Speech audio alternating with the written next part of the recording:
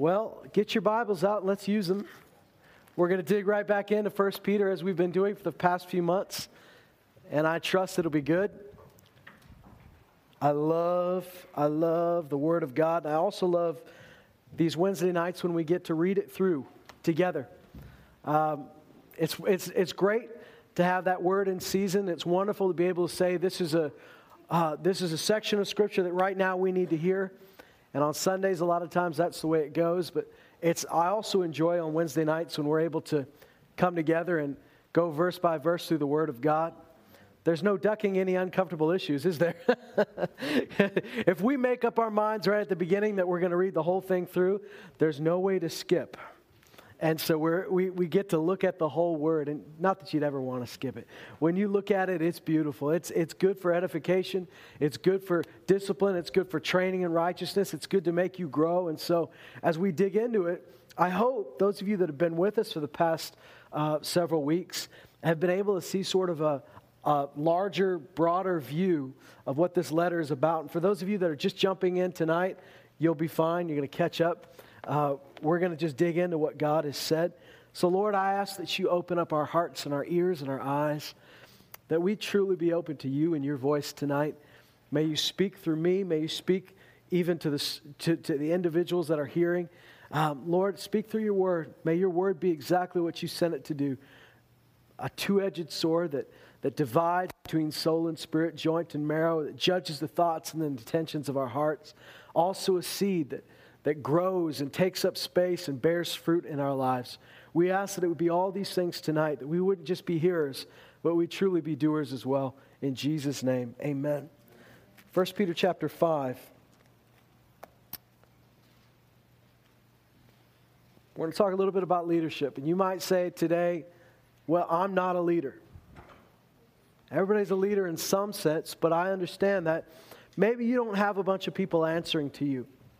Not everybody's a pastor. Not everybody's even a leader of a specific area. But we all, in some way, at some point in your Christian walk, are going to have to experience what it's like not only to be a leader, but to be under a leader.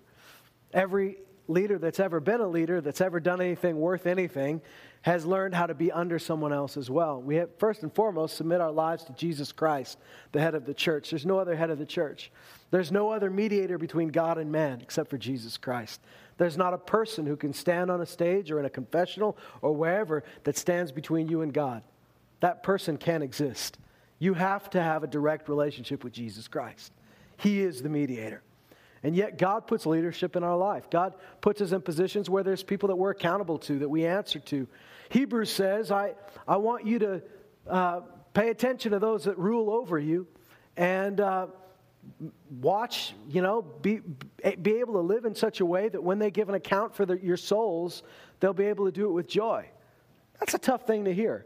That somebody else is going to have to give an account for my soul. I'm going to have to give an account for my soul, but somebody else is also going to have to be called into the principal's office and talk about it too. And that's the person that taught you. That's the people that led you, and they're going to have to answer as well because, like it or not, we're just shepherds serving under the lead shepherd, and we have to answer for how we treated his sheep. That's an important thing. It's a sacred thing. It's a deep thing. And there's a reason that James says, don't let too many of you desire to be teachers, for such will fall under a stricter judgment. If you get up here and you tell people, you need to listen to what I have to say, that's okay. But you have to make sure what you're saying, A, is from God, and B, you're living up to what you're preaching. Because you will be held to a stricter account. That said, he goes on and he talks about elders. Now, in our modern church system, you go to different denominations and different people will have a different idea of what an elder is. Can I just tell you something? If you think you've locked down church government, you've figured it out, you've got it sorted, then you need to teach the rest of us. Because while there are some solid stuff in Scripture, there's also certain words that in this letter mean this and in this letter it means this. Take the word elder. Elder can mean a lot of things. And in some of these letters, you begin to understand that elder is somebody that's basically a pastor that's overseeing a church. But there are other times where it just it's talking about the elders, those that have been in the faith longer and are teaching the younger ones. There's times where you see the Greek word diakonos, which means servant, and that's where we get the word deacon from. But not every time diakonos is used is it talking about somebody that handles money or that carries out the feeding of the poor. If you read through the scriptures, it just means servant. It can mean a lot of things. There's words like overseer. There's words that pop up in the scripture that, like I said, in one letter mean one thing and another mean another. So people that have got it locked down, this is exactly how church should look like. They might just be wiser than the rest of us, because the truth is that church has changed through 2,000 years, and we're doing our best to come back to the scriptural basis for church government. But to be honest, there are some gray areas, and there's some areas where how the church was run in Jerusalem, how the church was run in Rome, was different than how it was run in, say, Galatia. And so we all have to be led by the Holy Spirit. There has to be accountability, there has to be transparency, but ultimately the way we judge it is, are the gifts working in the church as God's required of them, as He's told us they're going to work? And is everything in submission to the head of the church, which is Jesus Christ? In this chapter, he begins to talk to us about elders. Now, like I said, elders can mean people that have been saved longer and are teaching the younger. In this context, it's talking about some people who have the responsibility and the authority to oversee some people. And he refers to them just like a shepherd. Which, if you haven't studied it out, the word pastor that we use in English just comes from a Latin word for shepherd. So when we say pastor, we're just saying shepherd. Now, pastor isn't the be-all, end-all of the church. That's just one of the gifts in the body of Christ. But in this chapter, we begin to hear about elders, and so sometimes we think that might be a group of people, that might be one person. Certainly the church in this day and age was meeting all over the city. And so they weren't big, large gatherings. There were a lot of smaller gatherings, and you had to have people that were giving an account for different people's soul. That you had to have people that were taking care of the people that God put under their leadership. I've talked a little bit too much about all this, so hopefully you're still with me as we begin to read. In 1 Peter chapter 5, he says, "Therefore, I exhort the elders among you, as your fellow elder and your witness of the sufferings of Christ, and a partaker also of the glory that is to be revealed, shepherd the flock of God among you, exercising oversight, not under compulsion, but voluntarily, according to the will of God, and not for sordid gain, but with eagerness. Nor yet as lording it over those allotted to your charge, but proving to be examples to the flock." This is really important. This is huge.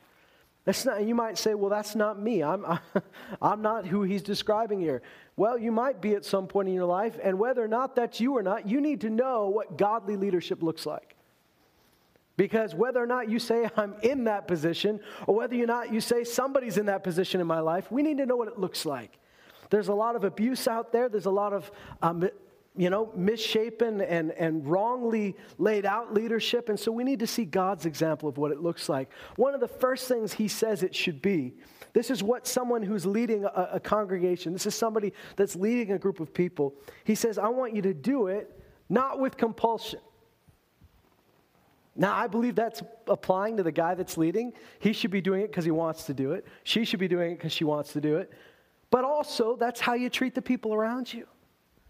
If you're walking around trying to lead people and you're forcing them to do what you want them to do, how many of you know that's not going to last very long?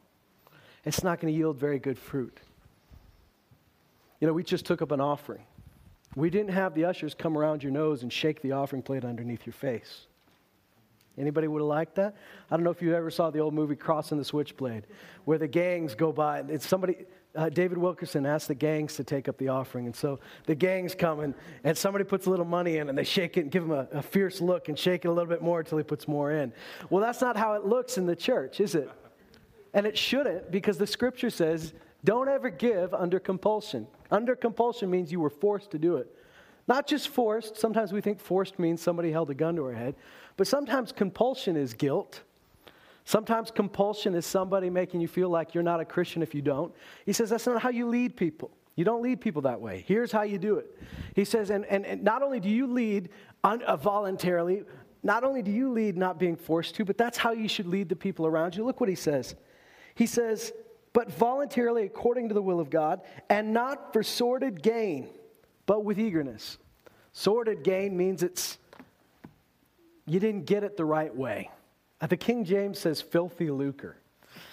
And so, if you ever talk to somebody that was, like my parents, I remember we every now and then you'd hear the phrase filthy lucre. And as a kid, I had no idea what that was about.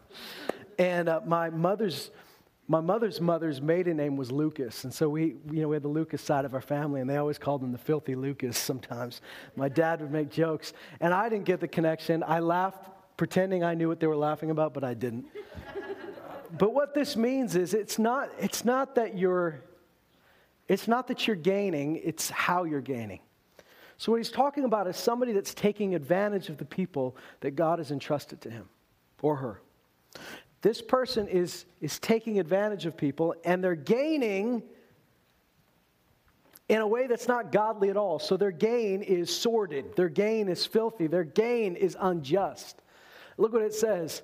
Not for sordid gain, but with eagerness. In other words, if anybody is in the ministry to get something from someone, they're in the wrong business. You're not in the ministry, and I can say everybody in the room, you should at some point in your life, you'll be in some type of ministry. You'll be doing things. You'll be serving the Lord. Hopefully you are right now. You should never do it for the physical reward of it.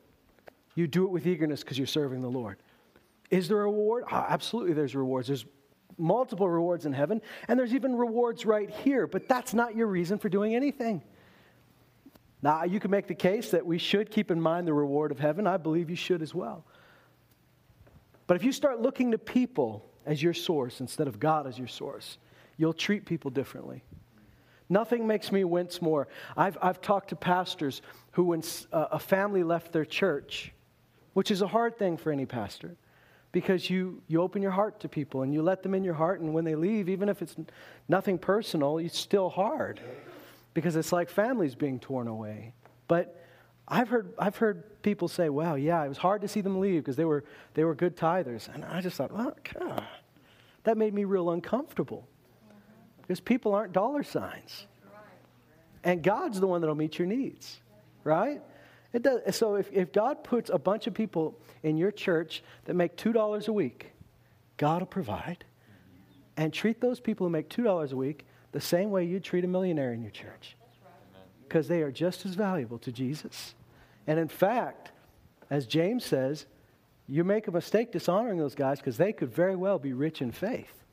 And that's far more valuable than anything else. So he says, don't do this for sordid gain. Do it with eagerness. In other words, just do it because you love to serve Jesus. If you love to serve Jesus, you'll love to serve people. He says, nor yet as lording it over those allotted to your charge, but proving to be examples of the flock. This is important. He says, if you're going to lead somebody, don't lord it over them. You don't sit on your big fat throne and just order people around and say, boy, it's finally nice for somebody to be listening to what I have to say. I paid my dues and I'm done. He says, if you want to lead, you need to lead by example. You're never too old to lead by example. Now, tell you what, if your pastor was 85 years old, I trust you wouldn't make him lift the baptismal tank, all right? You let some of the young guys do it. Nevertheless, that 85-year-old man, that 85-year-old guy should still have a heart for doing the ministry, whatever he can do. And I believe that that's the kind of guy you want leading you, the one that's still still runs into people in the street and leads them to Jesus. You don't just want somebody that's telling everybody what to do. You want someone that's leading by example. Jesus talked about this.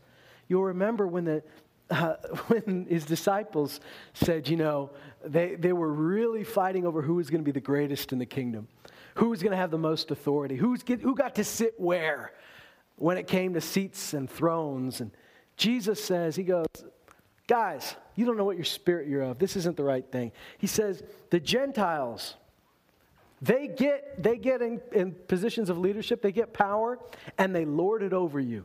He says, it's not so with you. Whoever wants to be great in my kingdom must learn to be a servant of all. He says the Gentiles, when they get some power, they use their power. They're happy. Finally, I got some power. People will obey me. He said, but in the kingdom of God, the greatest leaders will be the greatest servants.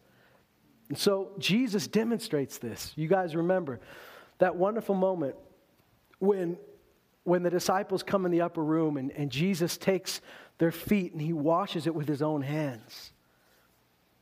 You know, normally you'd have somebody in your house, the lowest slave in your house, the lowest servant in your house would be the one that would do that. And you had to have that done because, come on guys, they're walking around in sandals in the Middle Eastern weather and there's dust and dirt. You can imagine how gross your feet might have been at the end of the day. This isn't a breakfast they're having. This is a meal at the end of the day. And so you'd have a servant, the lowest of your servants, would come and wash your feet. Jesus comes and washes their feet. They're offended by this because Jesus, don't touch my feet. You should never have to do that, Jesus. You're the master. You shouldn't have to be washing my dirty feet. And Peter's the first guy that says that. And come on, guys, if we were really to take a guess at whose feet stunk the worst, we'd all guess Peter, wouldn't we? That's really who we'd be guessing. He seems like the guy who had the stinkiest feet. And Jesus is washing his feet. He says, Lord, stop it. He says, if you don't let me do this, you won't be clean. And Peter says, well, then wash my whole body. And Jesus kind of says, well, you're missing the point. He says, unless you can get this, you can't have a part of me. You're going to have to learn that we serve one another. You're going to have to learn because Jesus was setting them up. He was setting 11 of those guys up to be the leaders in the church. And there would be other leaders, but they were the first. And he was setting them up to show them how it was going to be done. He says, if you want to lead my people, you've got to learn how to serve my people. The word ministry. Think about what you think when you think ministry. Lots of people picture ministry with lots of cameras and crowds. Ministry is on a stage. Ministry is big. But the word ministry means to serve. And we've talked about this before, but it is one of the closest analogies that we can give in modern day times of ministry outside of a Christian example of it would be a waiter or a waitress at a restaurant. They're bringing something to you. They're serving food to you. They didn't make it, but they're bringing it to you. They're ministering to your needs. That's what they're doing. And so ministry is serving. That's what it looks like. If you ever think that ministry is about exalting you, is about lifting you up, is about giving you a position, then you will be sorely disappointed in ministry. Either that or you're going to be the kind of person that's going to abuse the people under you. Now, I know nobody here fits that category, but you have to understand that first and foremost, anything I do for the Lord is going to serve. It's going to serve Him. It's going to serve His people. We read earlier, if you've been with us as we've been reading through 1 Peter, in the last chapter, he said this, whatever gift God's given you, employ it in serving one another. Gifts are not to lift you up. See, we think of gifts as God's gift to me. God gave me a gift of singing. God gave me a gift of encouragement. God gave me all these gifts. We say this is a gift for me. That is a gift given to you, but it's not for you. It's for the body of Christ. The gift is His gift to the body of Christ, and He's using you. So whatever He's given you, it's to serve. And if it doesn't fit that pattern, it doesn't fit the body of Christ. Now He says this. He says, don't lord it over those allotted to your charge, but prove to be examples to the flock. And when the chief shepherd appears, you will receive the unfading crown of glory. When the chief shepherd shows up, and you've led with a servant's heart, you've done it the way He wanted it done, then He'll give you a crown of glory. But the other side of the picture that we don't see is somebody that's abused their leadership. I don't think they get the same reward. I don't know if they get a reward at all. In fact, Jesus talks about these kind of people, and He doesn't talk about them well. I want to bring you back to 2 Corinthians chapter 11. And a couple of years ago, we went through 2 Corinthians, and at the end of all our time through 2 Corinthians, we talked about right leadership and wrong leadership and how it looks based on what the Scripture says. So I want to remind you of what he says here in 2 Corinthians 11. Because remember what's going on here. In Corinth, there's a bunch of ministers coming along, with big words and big programs. And they come along and they say, you got to follow us. Forget that Paul guy. He's a wimp. Look, he writes these bold letters, and when you read his letters, he seems tough. But when he comes in person, he's soft-spoken. He's not that big of a deal. And so they were trying to steal people away. And the Apostle Paul's writing about these guys, and here's what he says. He says in 2 Corinthians 11 and verse 18, since many boast according to the flesh, I will boast also. For you, being so wise... A little bit of sarcasm there. You being so wise, he says, you tolerate the foolish gladly. For you tolerate it if anyone enslaves you, if anyone devours you, if anyone takes advantage of you, if anyone exalts himself, and if anyone hits you in the face. To my shame, I must say we've been weak in comparison. Now, I hope that nobody in this room could say, oh, I've been there, brother.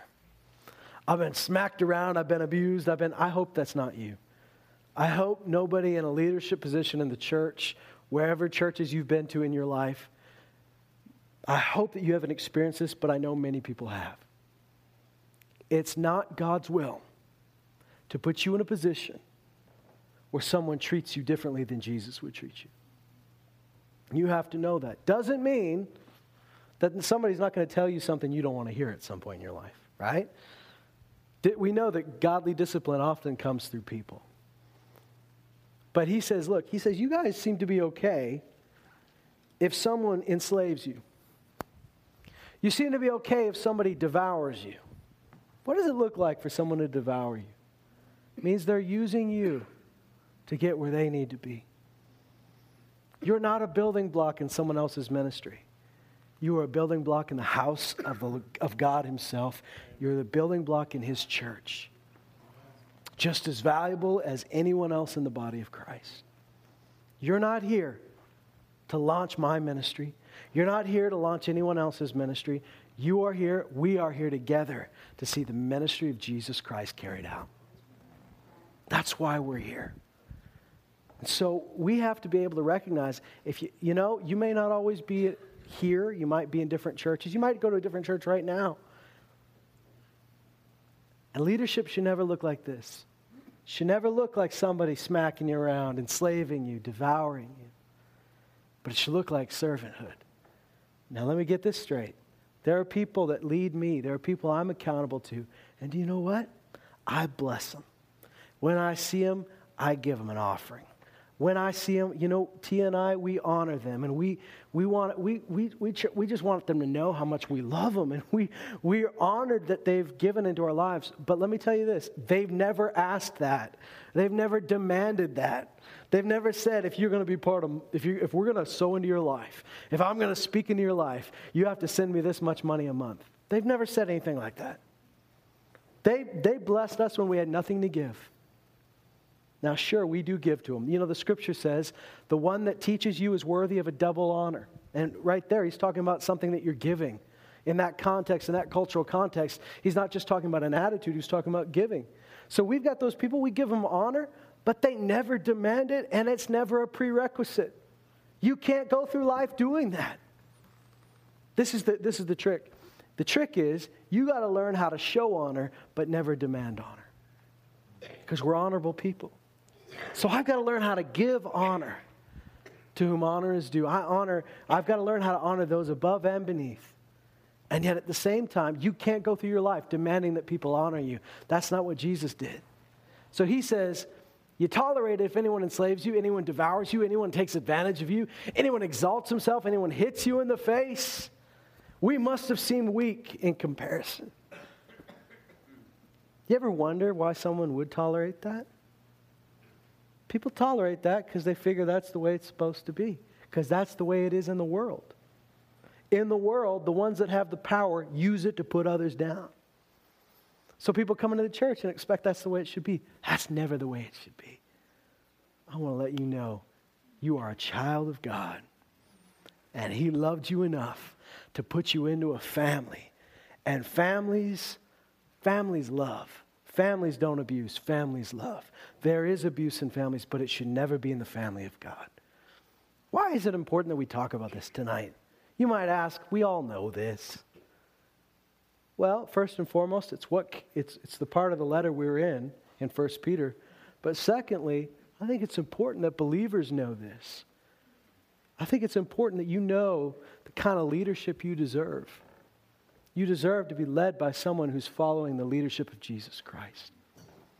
And there are going to be moments in your life where you're leading somebody, and you need to follow that example. Don't follow the example of the world. Ministry is about serving. I want to read you something in Ezekiel.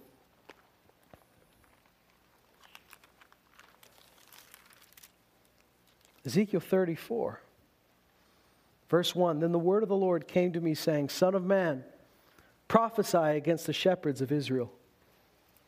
Prophesy and say to those shepherds. Now, who's he talking to? Is he talking to actual shepherds that are taking care of like animals, sheep? No, he's talking to leaders.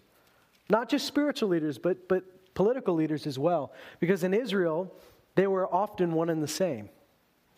But he says this, or they work together at least. He says, prophesy against the shepherds of Israel. Prophesy and say to those shepherds, thus says the Lord, woe! In other words, judgment days here, guys. Woe, shepherds of Israel, who have been feeding themselves. Should not the shepherds feed the flock? Yeah. He says this, you eat the fat and you clothe yourselves with the wool. You slaughter the fat sheep without feeding the flock. Those who are sickly you've not strengthened. The diseased you've not healed. The broken you've not bound up. The scattered you've not brought back, nor have you sought for the lost. But with force and with severity you have dominated them. Now this was written thousands of years ago. And yet I guarantee some people right today will read that and go, whoa, I've lived that. May I ask you something? If you've been through this, would you let the Lord heal your heart so that you can love again and you can trust again? Because that wasn't Jesus doing that to you. So many times we experience things in a church situation, because you know what? Church is good. It's God's people, but it is people. So people are not perfect. And when you throw a bunch of us together, look around the room. Guys, would we be hanging out if it weren't for Jesus? Really? Look around.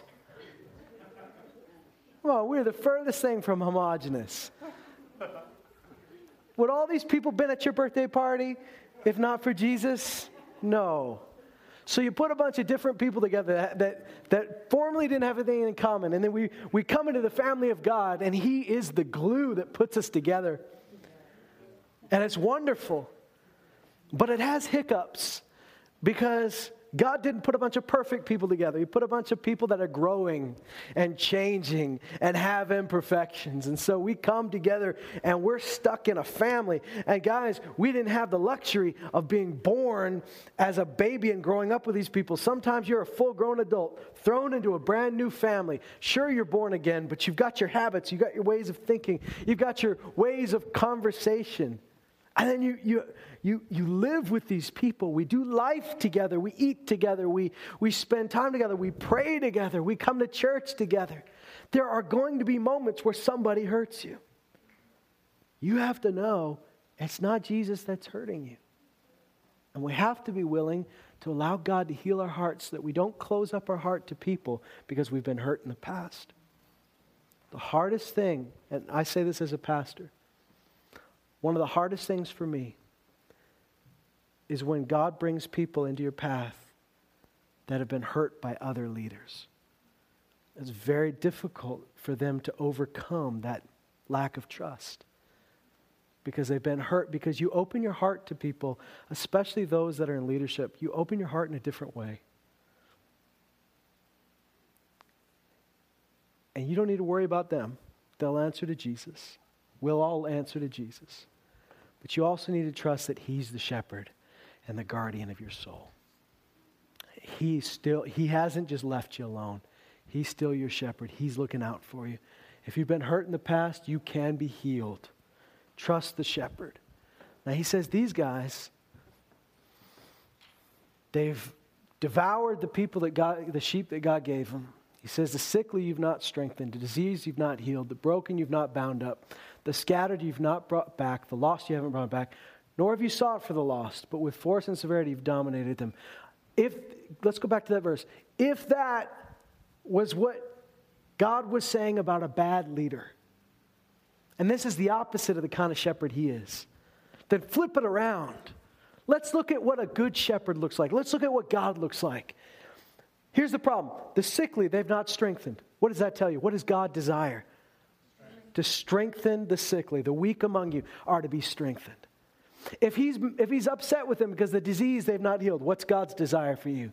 The disease will be healed. That's not just physically, that's spiritually, that's emotionally. Look at this. He says, the broken you've not bound up. What's God's desire? That the broken would be bound up again. We often talk about it. We're a bunch of broken people brought together. Absolutely. But you're not supposed to stay broken for the rest of your life. What does the scripture say? He heals the brokenhearted. He binds up their wounds. Look at what it says here. He says, the scattered you've not brought back. Now, let me tell you something. We can't force people to come back to church. I can't force people to come back to Jesus. Some people think you got to chase people to Timbuktu. Some people aren't ready to hear it yet. But it doesn't mean you stop praying for them. Doesn't mean you close the doors and say, you're never coming back here again. You have to have that. You know, the prodigal son's father didn't chase him all around. He didn't follow him city to city. No, he didn't. But you know what? He was looking every day, looking out for when his son would come home. And the moment his son appeared on the horizon, he ran towards his son. That's the attitude we should have. You can't chase people around, forcing them to do anything. Some people are going to have to come to their senses.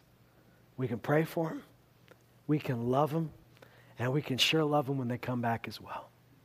You know, the number one lie that I hear over and over again that the enemy uses with people who've fallen or stumbled, I hear it a lot, you know, for instance, in Loon Lake, where you have new believers that have come out of addiction, they fall back into addiction. The one lie that I hear over and over again, and it is so common that I could recite it to them before they say anything, is that if I came back, people would judge me. If I came back, people wouldn't want me there. I've never, in 10 years of pastoring, I've never seen it. And I've been in the church a lot longer than that. I've never seen somebody come in and people turn back and go, oh, they're here. No, there's hugs, there's love, but the devil uses the same lie. He's not original. Same lie over and over again. So the lost, the scattered, you've not brought back, nor have you sought for the lost. What's God's will? That we seek the lost, just like Jesus did, to seek and to save the lost. If we don't have a heart for the lost, we don't have the heart of the shepherd. Then he says this, but with force and severity, you've dominated them. Leadership, godly leadership, does not use force and severity to dominate you. It lays its life down like Jesus did. Jesus showed us what leadership looked like. He washed their feet and then he gave his life. Look, it says the wrong leadership devours you, eats you. What did Jesus say? I'm going to give my life for you. Now you eat my bread, you eat my body, you drink my blood. He gave his body. Instead of saying, I need yours, he gave his. Guys, every single one of us, you might be sitting in your chair going, well, I don't have to ever do that because I'll never be in leadership. You need to know this because God's going to put you in positions where you have to lay your life down. And you do it with joy because you're following the footsteps of Jesus. Ministry, whether it's working in nursery, whether it's teaching at the old folks' home, whether it's here, whatever it's doing, whether you're in somebody's house over a kitchen table encouraging them, every type of ministry is laying your life down as Jesus laid his life down for us. Then he says in verse 5, they were scattered for lack of a shepherd. They became food for every beast of the field and were scattered. When there's not godly leadership in our life, we scatter and we're devoured by other things. My flock wandered throughout the mountains, and on every high hill my flock was scattered. over all the surface of the earth, and there was no one to search or to seek for them. Therefore, you shepherds, hear the word of the Lord. As I live, declares the Lord God, surely because my flock has become a prey, my flock has become food for the beasts of the field for lack of a shepherd. My shepherds did not search for my flock, but rather the shepherds fed themselves and didn't feed my flock. Therefore, you shepherds, hear the word of the Lord. Thus says the Lord, behold, I'm against the shepherds, and I will demand my sheep from them and make them cease from feeding sheep. So the shepherds will not feed themselves anymore, but I will deliver my flock from their mouth so that they will not be food for them. Here's the good thing. He goes on and says, I'm going to seek for my sheep. I'll find them. Then he says, I'm going to give them good shepherds that will feed them, that will take care of them. God rescued his people from bad leaders and then promised them leaders after his own heart. And a leader after his own heart seeks to feed the people God gave him. You know, one of my heroes, one of my mentors in the faith always said this, I'm not here to get something from you. I'm here to get something to you. And that blessed me growing up because I knew that they meant it. I knew that when that person said that he meant it with all his heart. And it showed in his actions. Can I just tell you right now, it's not your job to judge every man's heart. I've heard people say, well, they're just in it for the money. You don't know. You don't know why they're in it. People said that about my parents when they were barely making a dime. You know what I mean? They're surviving on moose being left on their doorstep. Buttons and bullets in the offering plate. Oh, they're just in it for the money. Show me where the money is. And we'll come get it. There's always going to be people make those accusations. While I want you to know what a godly leader looks like, and while I want you to stay away from ungodly leaders, at the same time, you can't be judge, jury, and executioner for everybody that you just think's in it for the wrong reasons. Let God judge the heart.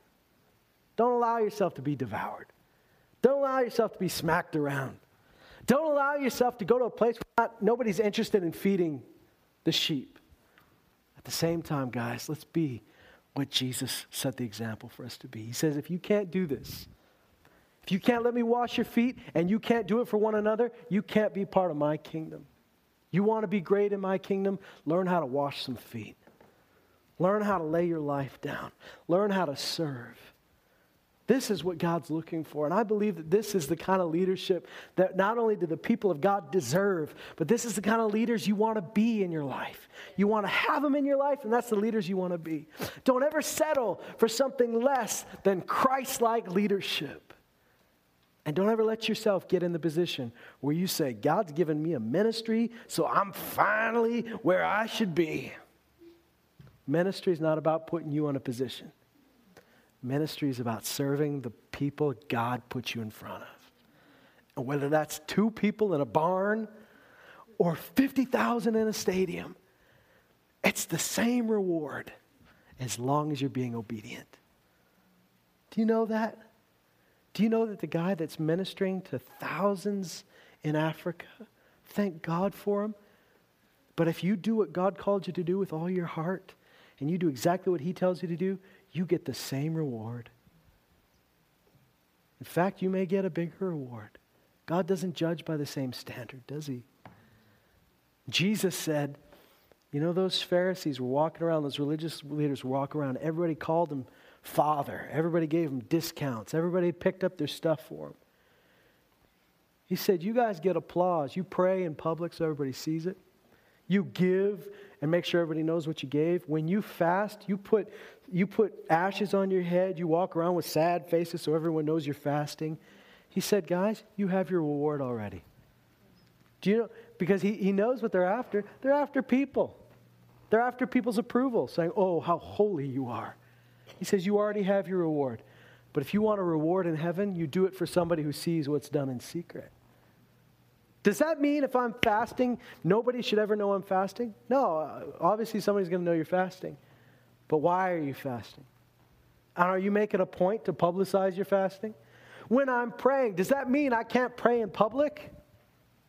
Jesus prayed in public. You can pray in public. But is your goal when you're praying in public that everybody sees how holy you are? Because if that's the case, wrong reason. Let's follow in the footsteps of Jesus. And I want you to see it again. If we can see what a bad shepherd looks like, then we can see the heart of the good shepherd. The heart of the good shepherd is that the hungry are fed, the naked are clothed, those that are sickly are strengthened, the diseased are healed, the broken are bound up, the scattered are brought home, the lost are sought after. These are the people God's looking for. And in your life, there's going to be leaders in your life. They should match that. And in your life, you may find yourself in leadership. You may find yourself in ministry. Look to the example of Scripture. Look to the example of Jesus. Because ultimately, that's what it comes back to. If I can say, would Jesus do this? He's the ultimate shepherd. And in the end, we're going to answer to him. Let's let it be with joy. Amen? Let's let it be a good meeting. Let's let it be a good reunion. I know it will be because he covered my sin with his blood. But I want my day of accounting to be a good day where he can say to me, well done, good and faithful servant. That's what I want. So ultimately, you live your life for that. If your goal is to have a bunch of people clap for you, you'll live differently. But if your goal is that Jesus approves at the end of the day, you'll live in a certain way that'll be most pleasing to him. Stand with me. We're going to pray.